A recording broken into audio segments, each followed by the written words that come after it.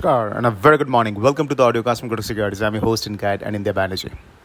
Till last night, everything was fine. क्योंकि US stock markets closed higher, dollar index was lower, US bond yields were lower, oil prices did not matter. जिसके कारण dollar rupee offshore में spot reference we went as low as 80.80. But things changed dramatically early morning. क्योंकि the news came out that a Russian missile has landed into Polish territory and that has killed 2 people. Now, because of which, immediately the NATO members, they called on a meeting. And that meeting is underway.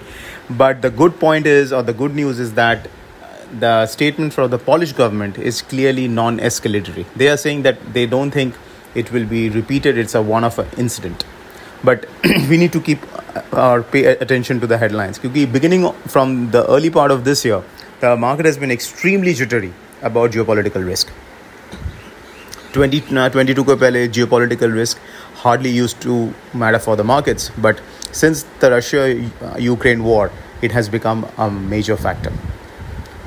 और उसके साथ एक और thing which we have to keep in mind is over the last 8-9 months, as the Russia-Ukraine war has progressed, financial market has come to terms with the fact that it will prolong. There are ramifications on Europe, but things, at least on the surface, is that the market has been able to digest that kind of event.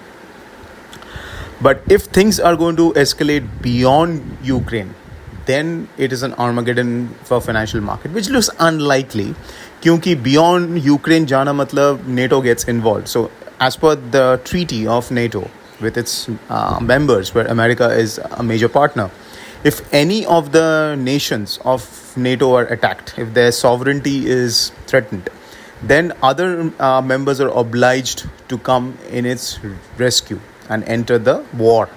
So that's the reason why Russia-Ukraine war is not expected to escalate into the rest of Europe, because that would involve NATO and would lead to unthinkable consequences. But that's the reason why it's a extremely low probability event, and we think that all the leaders will try to de-escalate the situation than trying to escalate it. But as of now, the financial markets are jittery, and we have seen a response. Dollar rupee, which went as low as 80.80 on the spot, is now trading at 81.34.35. Quite a swing, right? Now, knee-jerk reaction open ke baad, we could see some buying because of stop loss getting hit.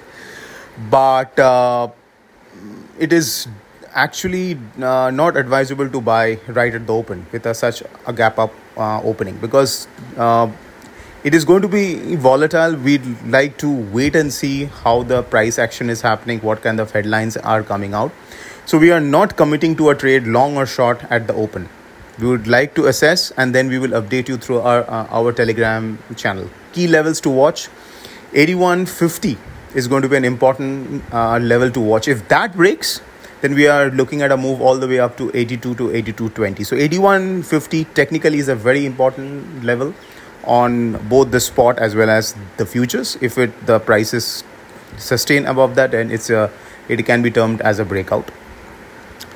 And on the way down, 81 and then 80 are the support levels on the November futures. Again, trades, we will update you through our Telegram channel. As of now, we'll be on the sidelines and watching the market. Cross currencies we will see a lot of volatility in Euro INR and GBP INR, but as of now, Euro dollar is showing uptrend and GBP dollar is largely flat. But it will be volatile if this situation escalates even a wee bit between Russia and NATO. So keep your eyes glued to that. On yen INR will be extremely sensitive as well, क्योंकि अगर risk थोड़ा सा भी escalate होता है, तो yen can strengthen. So that's it, folks. This is Anindya Banerjee signing off. A fantastic day.